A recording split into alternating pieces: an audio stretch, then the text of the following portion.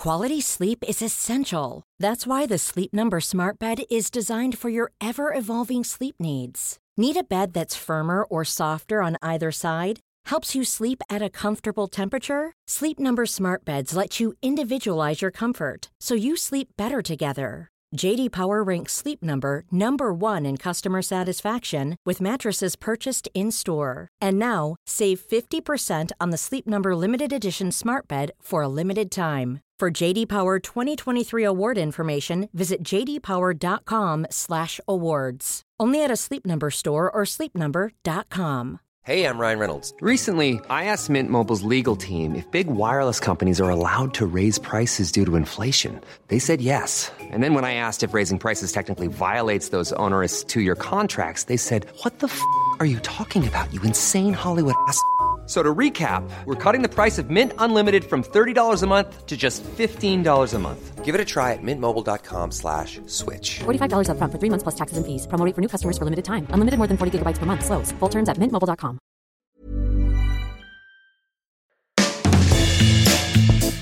Hey, welcome to the 324th episode of Just Shoot It, a podcast about filmmaking, screenwriting, and directing. This episode is brought to you by patrons Ezekiel Barraza and Mike Slane. Thanks to you both. I'm Matt Enlow. And I'm Warren Kaplan, and today we are going to just have a real quick episode because Matt and I have gotten busy yet again, and we did not get a chance to record an episode this week, so we're going to record one really quick. Ready? And go, Matt. I've been dying to know what you've been working on lately. Well, I've been working on many things, but I think the topic that we're actually going to talk about is I had a phone call with someone. A friend of a friend emailed me. My friend emailed me. He's an editor. He was like, hey, my friend is an editor. He wants to get into directing, and he's a dad, and he has kids and a wife and a mortgage, like house, all the things. He has a nut, so to speak, right? He has like a certain amount of money that he needs to make every month in order to provide for his family. Anyway, life at some point crashes into your dreams of being a filmmaker. He basically was like, hey, can I talk to you? I know that you have a family and all that stuff, and you're also a filmmaker. And a freelance filmmaker at that, which I think is extra challenging. And he's like, just wanted to talk to me to see what my experience was and to see if I thought he should pursue it or not, or if it's like, quote unquote, too late. He's about the same age as me, a year younger. Yeah, I don't know. What is your answer, Matt? If someone who has 2 kids and a wife and a house, like all the things that cost money and take a lot of time and need your presence, said to you, hey, I work in the film industry, not as a director, but I want to become a full-time director. Like, would you say go for it? Or would you say too late, bud? I don't think I would say too late, but I guess I would.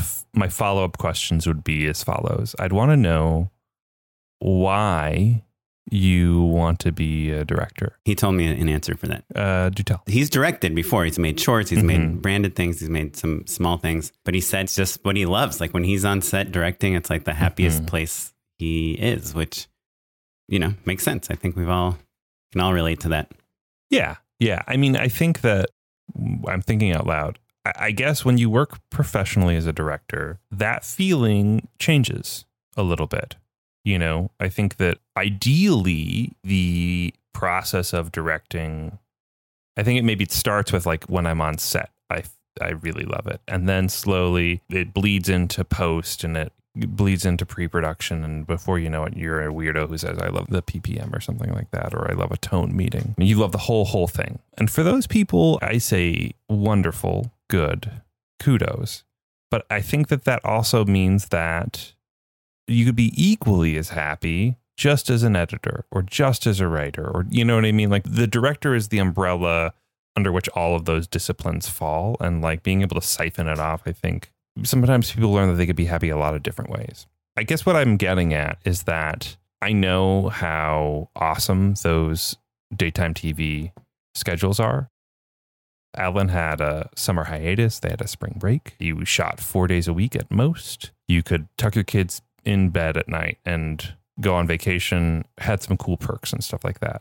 There were a few Hollywood jobs that are that close to a 9-to-5, maybe the way your parents' lives were, depending on what background you have. That's really, frankly, really enticing. So like if you could be happy making a short film every summer break and also get to have kind of all of your bases covered and not be stressed out about trying to hustle for the next job, if you could imagine a world where that makes you pretty happy, then I would do that. And that's not to say give up on directing. What I'm saying is that it just takes a really long time to be profitable as a director. And if your standard of living is at a certain height, that can be a little tricky.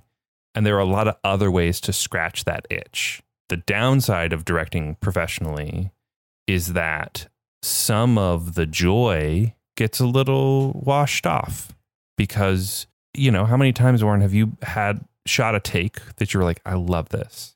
Perfect. I'm ready to move on.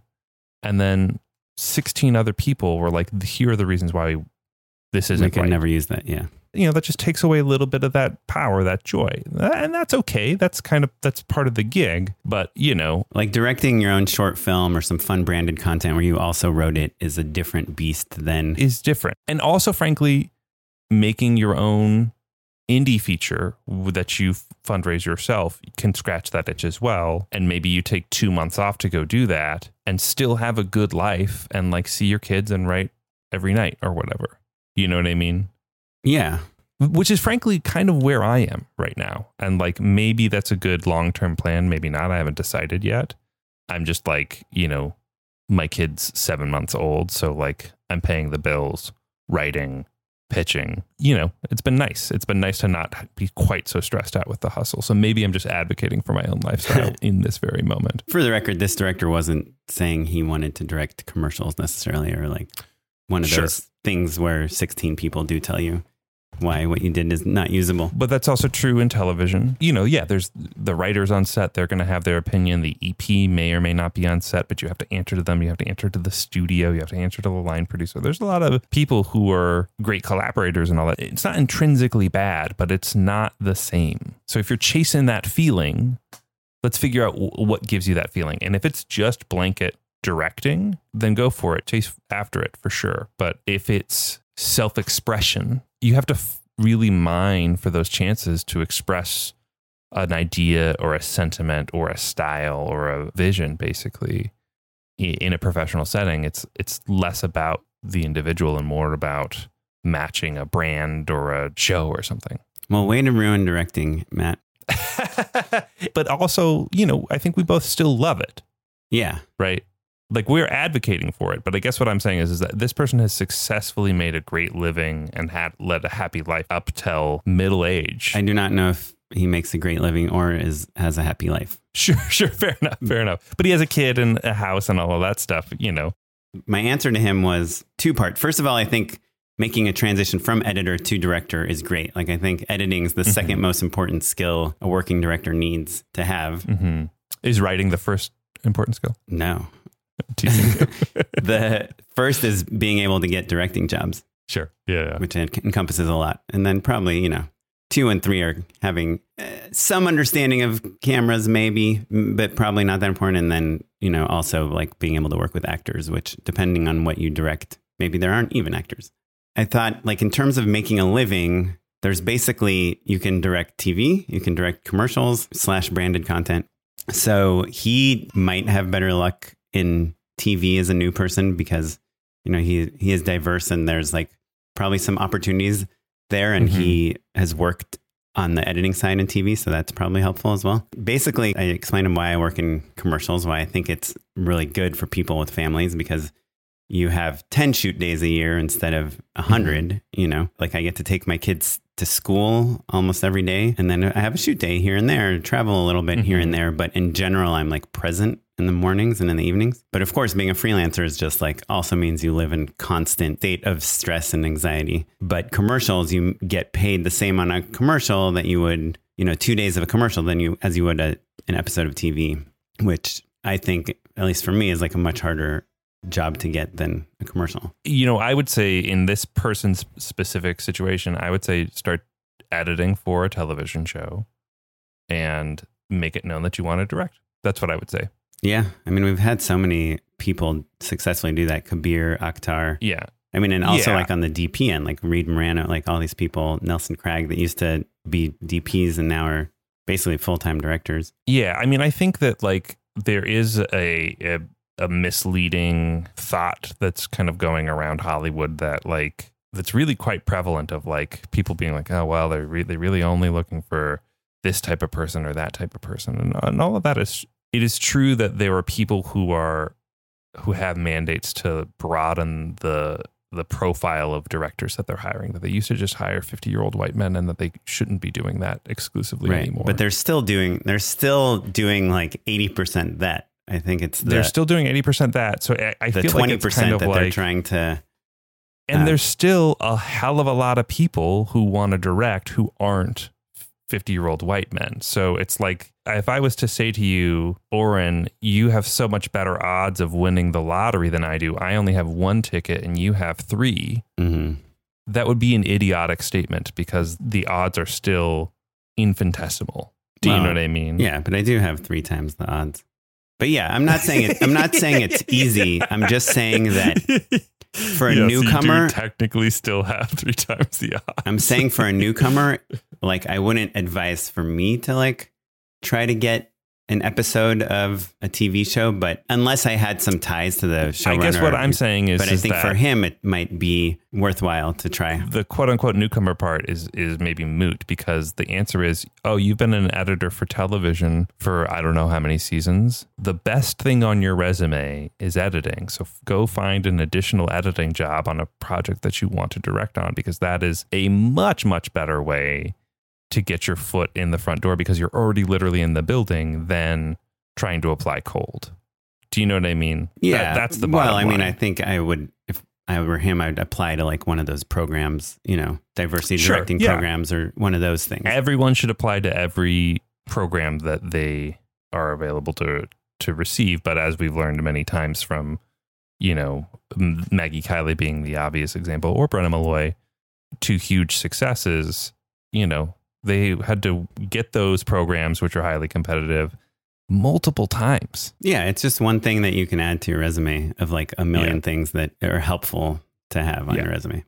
So anyway, we'll see what he does. He was like, I was nervous to talk to you because I really wanted to know, like, honestly, like the numbers, like how much money you make. Oh, sure. And if it makes sense for my life. And so I kind of told him all the numbers from my experience, and he found that refreshing. And I think that that's something that I don't know if at film school they tell you, like, they probably don't prepare you much about like how much money like life costs in general, unrelated to the film industry. Certainly not. Yeah, certainly but not. Then how work can line up with it. I wish that there was a class where like you set up your LLC and like file as an S corp, how to chase down invoices and all of that stuff, but like no one would sign up for it. Yeah, that is a good idea. Because everyone's a genius. No, but it's like you can make that like required.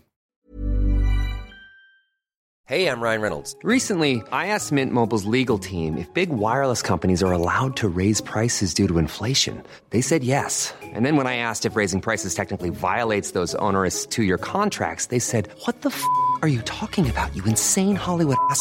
So to recap, we're cutting the price of Mint Unlimited from $30 a month to just $15 a month. Give it a try at mintmobile.com/switch. $45 up front for 3 months plus taxes and fees. Promo rate for new customers for limited time. Unlimited more than 40 gigabytes per month. Slows full terms at mintmobile.com. Quality sleep is essential. That's why the Sleep Number Smart Bed is designed for your ever-evolving sleep needs. Need a bed that's firmer or softer on either side? Helps you sleep at a comfortable temperature? Sleep Number Smart Beds let you individualize your comfort so you sleep better together. J.D. Power ranks Sleep Number number 1 in customer satisfaction with mattresses purchased in-store. And now, save 50% on the Sleep Number Limited Edition Smart Bed for a limited time. For J.D. Power 2023 award information, visit jdpower.com/awards. Only at a Sleep Number store or sleepnumber.com. Hiring for your small business? If you're not looking for professionals on LinkedIn, you're looking in the wrong place. That's like looking for your car keys in a fish tank. LinkedIn helps you hire professionals you can't find anywhere else, even those who aren't actively searching for a new job but might be open to the perfect role. In a given month, over 70% of LinkedIn users don't even visit other leading job sites. So start looking in the right place. With LinkedIn, you can hire professionals like a professional. Post your free job on linkedin.com/people today. This is Paige, the co-host of Giggly Squad, and I want to tell you about a company that I've been loving, Olive & June. Olive & June gives you everything that you need for a salon quality manicure in one box. And if you break it down, it really comes out to $2 a manicure, which is absolutely insane. It's also so easy to get salon-worthy nails at home with Olive & June. The difference between how your nails used to look when you did them yourself and now with the Mani system is a complete game changer. The best thing about Olive & June, too, is it's a quick dry. Dries in about 1 minute, lasts for 5 days, and full coverage in up to 1 to 2 coats. Visit oliveandjune.com/perfectmani20 for 20% off your first system. That's oliveandjune.com/perfectmani20 for 20% off your first system. Well, you had a similar situation, right? I did, but before we move on, though, I want to kind of just backpedal a tiny bit because I think that we answered the question for a person whose circumstances are very specific. But I imagine there were people at home or on their car, on their commute or whatever, who are in a similar boat, but maybe didn't edit for Ellen. Does your advice change if they don't have the resume, if they don't have a major television credit? Yes, I think like if you're already in the system, like at a certain age, your best way forward is to stay in the system, you know, to kind of work your way up through the system. Like your advice, go find a show you can edit on and hopefully direct. I think if you're outside the system and you're of a certain age, like are trying to jumpstart your career, like you can't afford 10 to 15 years of working your way up. I would maybe do the short film that gets into Sundance, like really kind of try to hone your voice and your artistic talent and put that on display. Like there was that movie about the bikers. I think it played at Sundance, Bicycle Riders, that was made by, I think it was like 2 guys in their late 40s. It's not just about people riding their bikes, though. It's like multiple single take vignettes, basically. There's one that starts when they're on like a uphill. It might be called Uphill or something like that. I think it's called Uphill. But I remember I heard the interview with them on NPR and they were like, yeah, people are like, oh, wow, your first film is in Sundance. And they're like, are you insane? We've made like 100 films. They've all been rejected by Sundance. We all have side jobs. We all work in post. We do producing. We do this.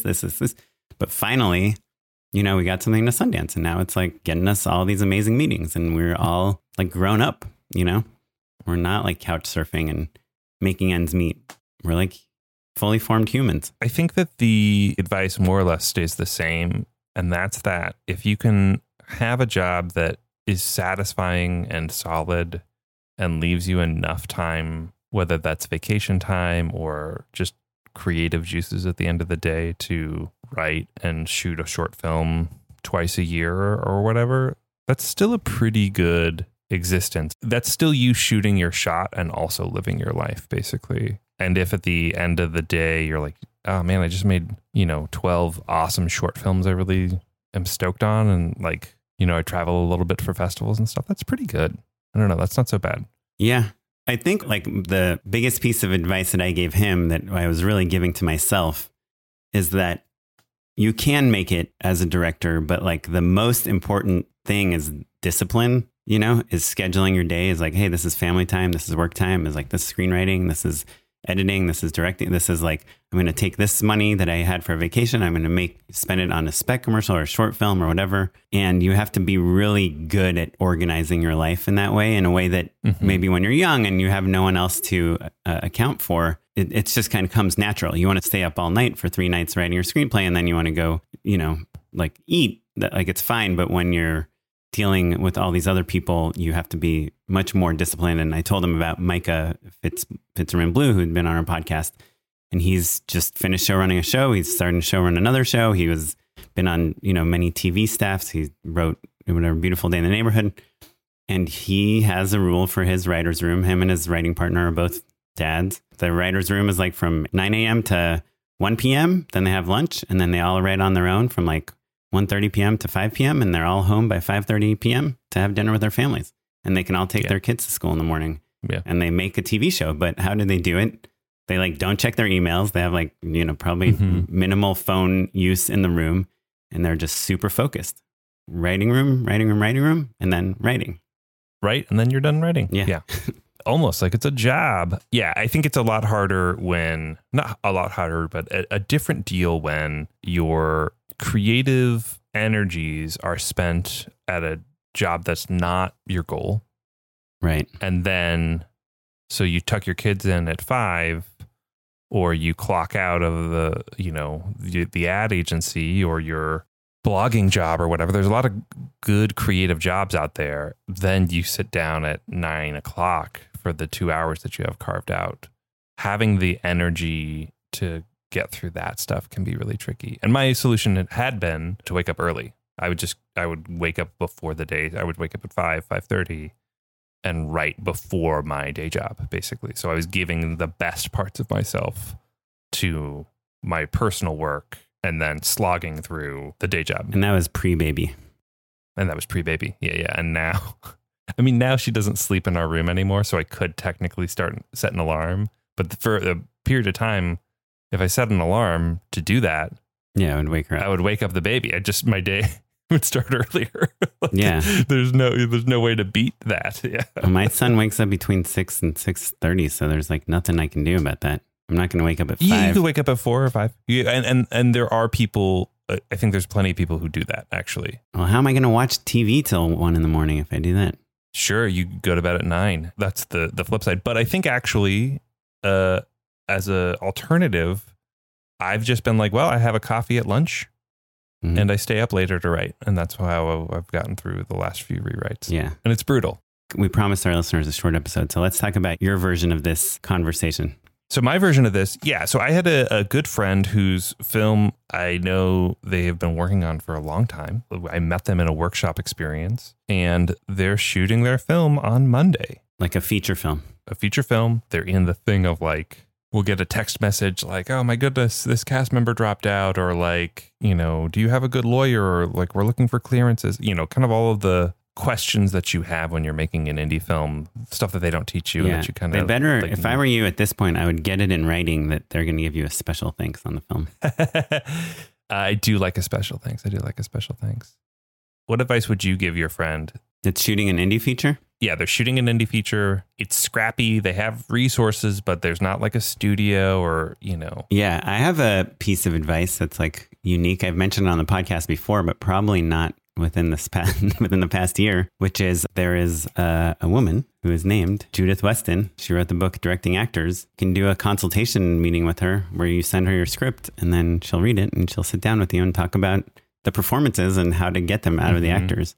I found it really useful for my movie. You reminded me of something that Chrissy, my wife, suggested before, because she was acting in our film See You Next Christmas as well. So she wrote, directed, and stars. And so she made herself a binder with a single sentence for every single scene that just kind of reminded her of what the scene was about. Oh, nice. This Smart. scene is about these characters falling in love.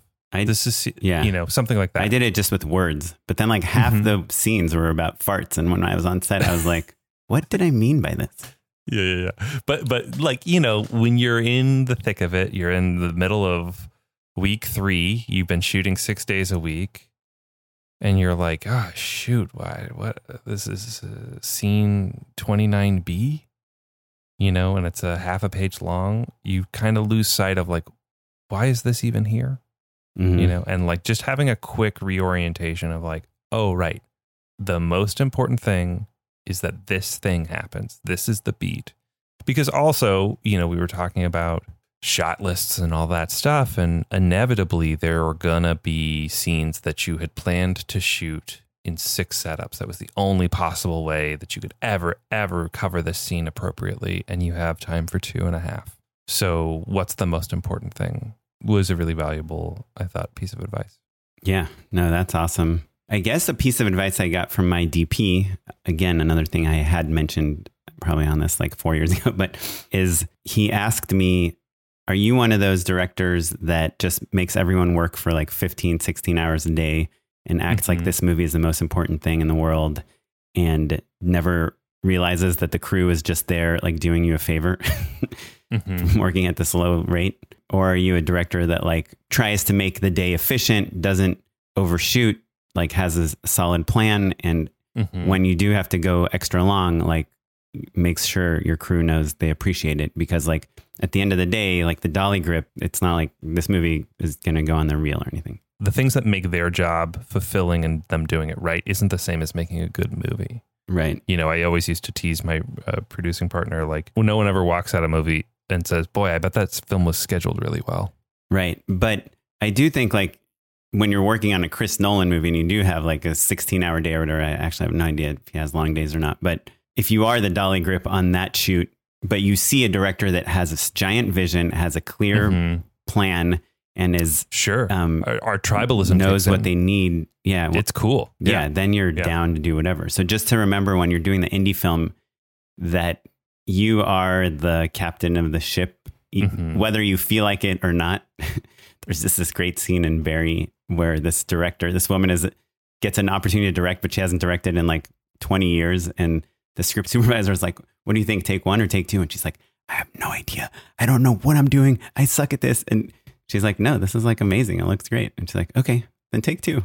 But like, it's that I loved it because it's like any director, even if you have been directing for 20 years, kind of has that moment where they're like, do I know what I'm doing? Is this any good? So even if you're in that situation, you still need to instill momentum. And I'm like it's very selfish, but I'm like the guy that like, if call time is 8 a.m. and coffee's not out till 9 a.m., and the producer's like, yeah, sorry, I was late. I'm like, it should not be late tomorrow. Like I don't want the crew to feel like we're not ready for them to arrive, you know? Yeah. Like there's small things like that even on an indie film and I you are can both huge sticklers for when the coffee is ready. Right. And that's why it's selfish. Cause like, maybe, if I'm the only one that wants coffee. I show up with my coffee. I've made it. I'm 2 espressos deep by the time I'm to set, but it is just like a very clear indicator of how a ship is run. On the flip side, a tangible way to show people that you care. I'd forgotten about, we did this on Squaresville. There's 2 things. One, I'll do a circle up, especially at the beginning of the first day. And it kind of slows people down and people are a little annoyed by it. But it's like, I get everybody in a circle. I have them all introduce themselves. I make a little speech. It's not unlike a little prayer. It's a little ritualistic. It's a little mushy gushy, a little touchy feely. Oh, yeah, I love that stuff. Though I never do it anymore. But commercials, you do that, and people are like, "All right, man, whatever." To be honest, they do it on movies and stuff as well. But you just, it feels like you can invest a little bit more because you're like building a emotional family energy. Kind of. Yeah. And to double down on that, on Squaresville, we had a thing we called the special treat, which is essentially just like snacks at the 11th hour, basically, like kind of before we're talking about any sort of overtime or second meal sort of situation. And they were always small. So Squaresville, season 1, I made for $16,000. So I'm talking about Trader Joe's macaroni balls. I'm talking about Trader Joe's is the best way to make people feel like they're getting good food without spending too much money. 100%. But I realized in talking with my friend last night that part of the special treat is that the producers that were the ones passing the treat around. It wasn't a craft services person. I didn't even know a craft services person. It was very clearly thoughtful based off of the things that our crew members like, or like, is it a cold night? Is it a hot day? What are the little things that we can do to say thank you to people personally? And at a certain point, the producers would argue over who got to pass out the special treat. Right. I mean, yeah, of course you want to be Santa Claus. Yeah. But also like, I loved that crew. I love that crew. Yeah. I just got choked up thinking about it. That's so funny. One other piece of advice for someone making a feature. I mean, there's like just the very obvious things of like, have a plan, make a good shot. Let's talk to your actors ahead of time. All those things, like to have a shoot date, even if you don't have all the money, all the producing stuff. But one other thing that I think is helpful to think about is have ideas for what your poster is going to be. Try to have all the days that are the most visually interesting days, or you have your famous actor, or whatever, have a still photographer on set, like shooting with like a real camera, not just an iPhone. This is a Chrissy thing as well, but like read through your script. And if there isn't a line that explicitly explains the premise of your movie, get it in a setup. Like our movie is about, people throwing an annual Christmas party every single year. And it would have been nice if one of the characters had just been like, you throw this Christmas party every single year and I get to see these people over and over again. How cool is that? That line is established, but it's given to 3 or 4 different people. It's like, oh, hello, I haven't seen you in 6 years. I love Christmas parties. Like, I'm back again next year. It's very clear in the film. There's no question, but there's not a succinct, clear voice explaining the premise of the film. And boy, that would have been nice. My friend cuts a lot of trailers and he always says that, I wish there was a requirement that movies explain what they were about. I was separated from my twin brother at birth and now I'm in love with him. Feel free to steal that idea, everyone. And also, so on the same note, just like have an idea of what your trailer is going to be, because that honestly, even at the writing stage, like helps you distill the idea, and the pitching stage even better. Helps you distill the idea. If your trailer is like, there's some big twist in the middle of your movie that is what makes the movie good and you can't show it in your trailer, then like there's a problem with like your whole movie. But if you can picture exactly what your trailer is and make sure you get those shots when you're shooting, you're like in such a good position when the movie's done. 100%. Well, Oren, I think we could continue throwing out gems of advice all night. But listeners at home, if you have similar nuggets, tweet at us and we'll retweet the ones that we see and like. Yeah, I love that idea. You want to do a very quick unpaid endorsement? Hit me. Unpaid endorsements. Okay, I got multiple things because they're all so freaking obvious. Number one, I just finished Euphoria season 2. It is just like teenagers having sex and doing drugs. That's Euphoria season 1. And not that season 2 doesn't have that, but it's the last 2 episodes are like high art. You didn't watch it, right? No, I'm giving you a hard time. I know everybody loves it. I don't know. No one I know really watches it. It's like it's hard the to highest watch. rated HBO show. Really? Yes. It's like their biggest hit for sure. Oh, well, I don't know. Bigger than like White Lotus and Game of Thrones and all that stuff? Yeah. Well, not bigger than Game of Thrones, but yeah. The last 2, it's just the camera work, the casting, the performances, the color grade. They shot it on film, for crying out loud. The way they mess with time, and it's just so elevated. I don't even know if it's good. It's just like, as a filmmaker, it's really hard to watch stuff without thinking like, oh, what kind of camera did they, or how did they get the camera? Like, how did they do that camera move? Or is that wall really there? Like, how is she crying? Is that tear real? But it's like so engrossing that you don't even have time to think about that. And once you like replay it in your mind of like the shot you just saw, you can't even think of how it would be accomplished. It's just the next level filmmaking on all levels. That's what I think about Euphoria. I just listened to Smartlist. Do you know that podcast? It's Jason Bateman, Will Arnett, and Sean Hayes host the podcast. Someone was like, oh, you should listen to this episode. And I did. And what struck me about it is there are 3 very funny guys. They're very old friends, especially Jason Bateman and Will Arnett. They're very smart. It's produced, they do their research and all that stuff. And of course, they're like funnier than us. And maybe the podcast's a little smoother than ours and shorter for sure. But at the end of the day, I didn't think they were like such better hosts than us. So I like that your endorsement is like, this famous podcast is only a tiny bit better than ours. Yeah. Well, that their hosting skills. I think our podcast is better because we talk about the things you care about.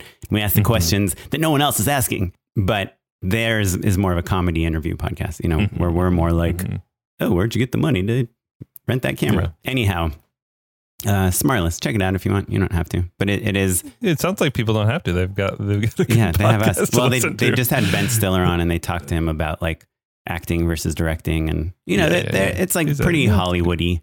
They talk about like, oh, you live in Malibu. How did you get to the work?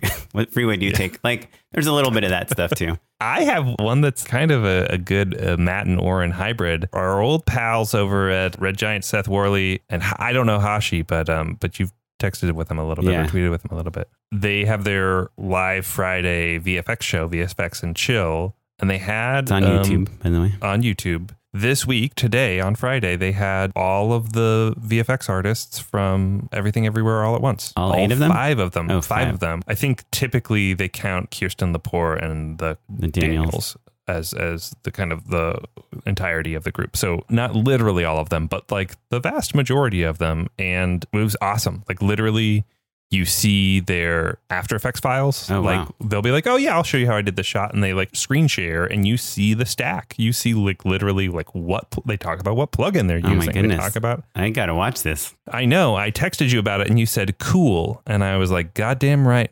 Friggin' awesome. The major takeaway, and this is something that they talk about a little bit on the show, What's incredible is that Everything Everywhere All at Once is A24's most successful film. It's like north of 50 million, probably closer to 60 now. Bigger than Uncut Gems, or bigger than all that stuff. You recognize all of the tools that they're using.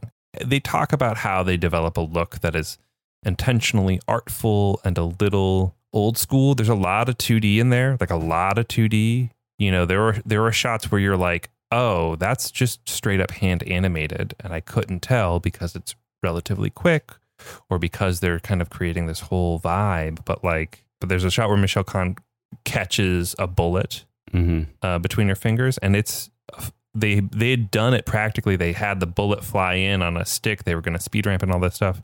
They ended up just using photos of the bullet, and then painted on a shadow on Michelle Yeoh's face. Cool. It's like stuff like that where you're like, dang, I know how to do that. You could do a lot of their effects in Premiere. Right. That's awesome. I'll take that. It's friggin' awesome. Really fun. You know, it's like they're asking the sort of questions that we would be asking. They're screen sharing. You know, it's friggin' awesome. VFX and Chill, Everything Everywhere All at Once. It came out Friday, June 10th. Totally worth digging through. And I'm gonna watch that. Well, if you got anything you want to add, let us know. Unpaid endorsements, anything, tweet at us at JustShootItPod. Email us, justshootitpod@gmail.com, patreon.com/justshootitpod. I'd love to hear from you. Let us know what's going on. Ask us questions. Yeah, it's great to interact with you all. I'm on Instagram at OKaplan. I'm on Twitter at SmiteyPyleg. And I'm at Mr. Matt Enlow. Our website is justshootitpod.com. We're going to update it eventually, guys. I promise I have to redo it all. This episode was edited by Noah Bayshore. Thanks, Noah. You can find him at Noah Bayshore with a Y on Instagram. You're listening to music provided by the Free Music Archive and the artist Jazar. Yeah. Thanks, everyone. Bye. Bye.